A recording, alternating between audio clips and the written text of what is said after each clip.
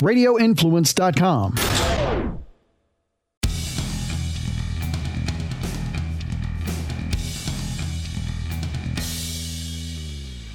Welcome back to the Lawfather podcast. As always, we are here in Lawfather Studios within Lawfather headquarters. And as always, check us out on all of our social media, Facebook, TikTok, Instagram. Yeah, TikTok. We are on TikTok. Maybe we'll start Twitter up. I don't know. I don't know if we have anything that interesting. But welcoming you back to another episode of Lawfather Shorts. And to reintroduce that, basically taking some topics that are not long enough for a whole show, but to fill in the times when me as a practicing lawyer is in court or has work, or the 1 or 2 times a year that Jason's not available. Hey, I want to give you all a show every week. All right. So without fail, here we go. Today's topic: what to do when stopped for a DUI. Yep. You know, those of us, I knock wood, haven't been there, but it's a not uncommon thing, okay? Especially, you know, I don't know, Jason, if you've ever ridden through South Howard on a Friday or Saturday night, even stone sober. I'm not doing it. I am avoiding that at all costs because, well, it is somewhat of a DUI trap, okay? Now, look, you can get stopped, right, by the police while you're driving. So let's take this all the way back to the beginning, right? You're driving your car, you're minding your own business. Maybe you went to a bar. Maybe you went to a club. Maybe you were at a friend's house. Maybe you had some drinks.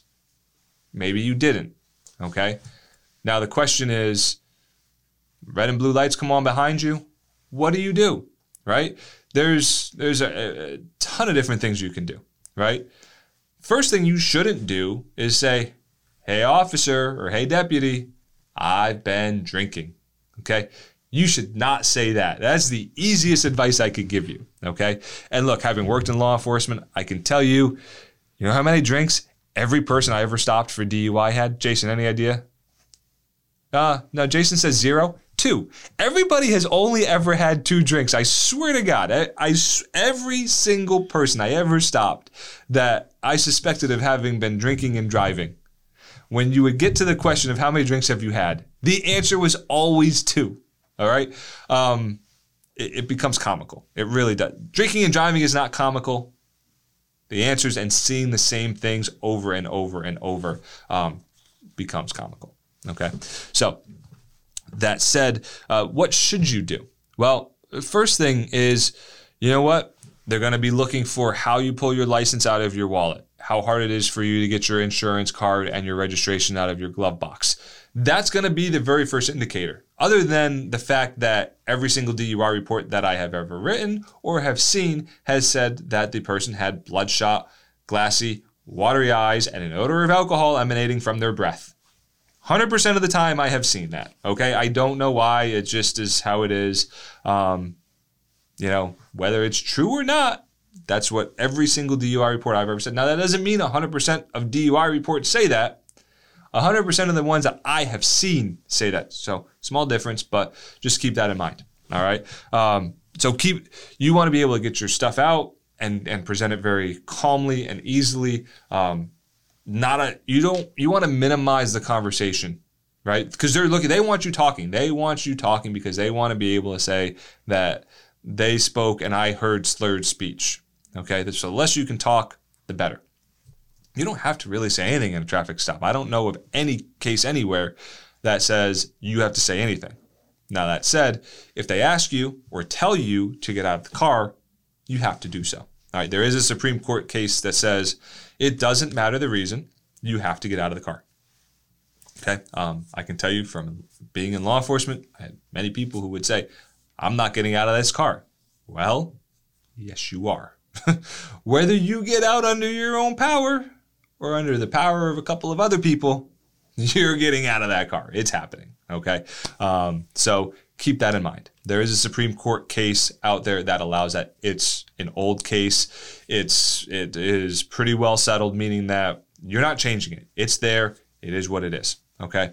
So that's kind of the first baby steps. Now, here's where you have to really kind of figure out, have you been drinking or have you not been drinking? Okay. Now, that said, I'm sure I could run most of you listeners through the field sobriety exercises, bright and early on a Monday morning, haven't drinking anything at all, okay? Not, no liquor drinks, okay? Not high on anything, completely stone sober, and I would bet you I could fail you on a field sobriety test, okay? They're not meant for you to pass. You're theoretically supposed to be able to pass it if you haven't been drinking, but it's so ultra difficult because what it is it's trying to get you to think and trying to get you to do something physical. The theory is you can't do both when you're drunk, okay? That's how that works. So next up is the field sobriety exercises. Do you or don't you do them? Well, here's the thing, okay? If there's no video, you might be okay doing them because there's no video for them to put up at trial anyway, right? Now, when the DUI guy is there and he has dash cam, and well, actually, yeah, I take that back. Just about everybody has body cams now. It's not like back, and it's not that long ago that I worked, but we didn't have body cams. They didn't really exist. I think they existed, but it was not mainstream whatsoever. They were super expensive still, all that. So, that said, you want to avoid the field sobriety exercises, especially if you've been drinking, because they can show that in court all day long to a jury, right? Now, the problem is you're going to lose your license. By refusing it, you're going to lose your license, okay? So if you haven't been drinking at all, you're probably better off to go ahead and do them. Now, look, this is all theory, right? This is all risk and risk analysis, and it's up to you to make your own risk analysis, okay? So if you haven't been drinking and you do the field sobriety exercises and they fail you on them, what's going to happen is you're going to go take a breathalyzer. If you have been drinking and you fail them, well, they're going to take you down to a breathalyzer. If you pass them, congratulations, you're the first person I've ever known to pass the field sobriety exercises, including everybody that I put through field sobriety exercises, okay? Just how it is. I don't know. I don't know why that they're so hard to pass, unless it's just that, just that everybody that I've ever been in contact with for it has actually been drunk, right? It could be. So if you don't do them, you can lose your license for a year.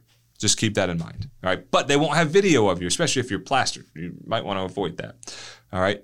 If you're plastered, do all of us a favor. Call an Uber. Be a little bit responsible. Call a friend. Walk.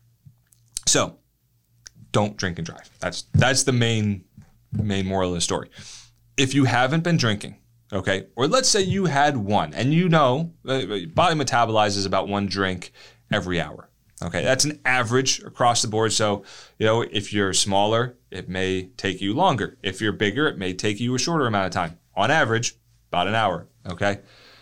You know how long approximately it's going to take for you to get from where the stop happens to where they do the breath testing, which is at central breath testing, which is at the jail?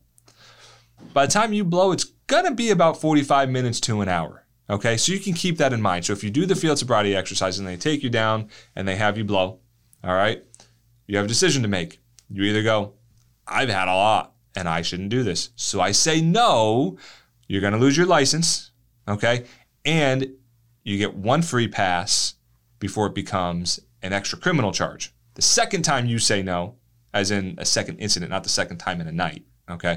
The second time you say no, it is a charge. Okay, it is an additional criminal charge. So keep that in mind, all right? So we also keep that in mind if you've already refused once. But if you know you've had 0 or 1, and you know it's going to take an hour to get down to where you're actually blowing, okay, guess what? Go ahead and blow, because the chances are you're going to blow triple zeros.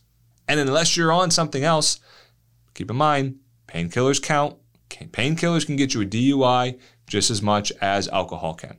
Same charge, same everything, okay? Assuming that you are sober, or maybe you had one beer or one drink and it's been, that hour, here's the deal. You can probably go ahead and blow, all right?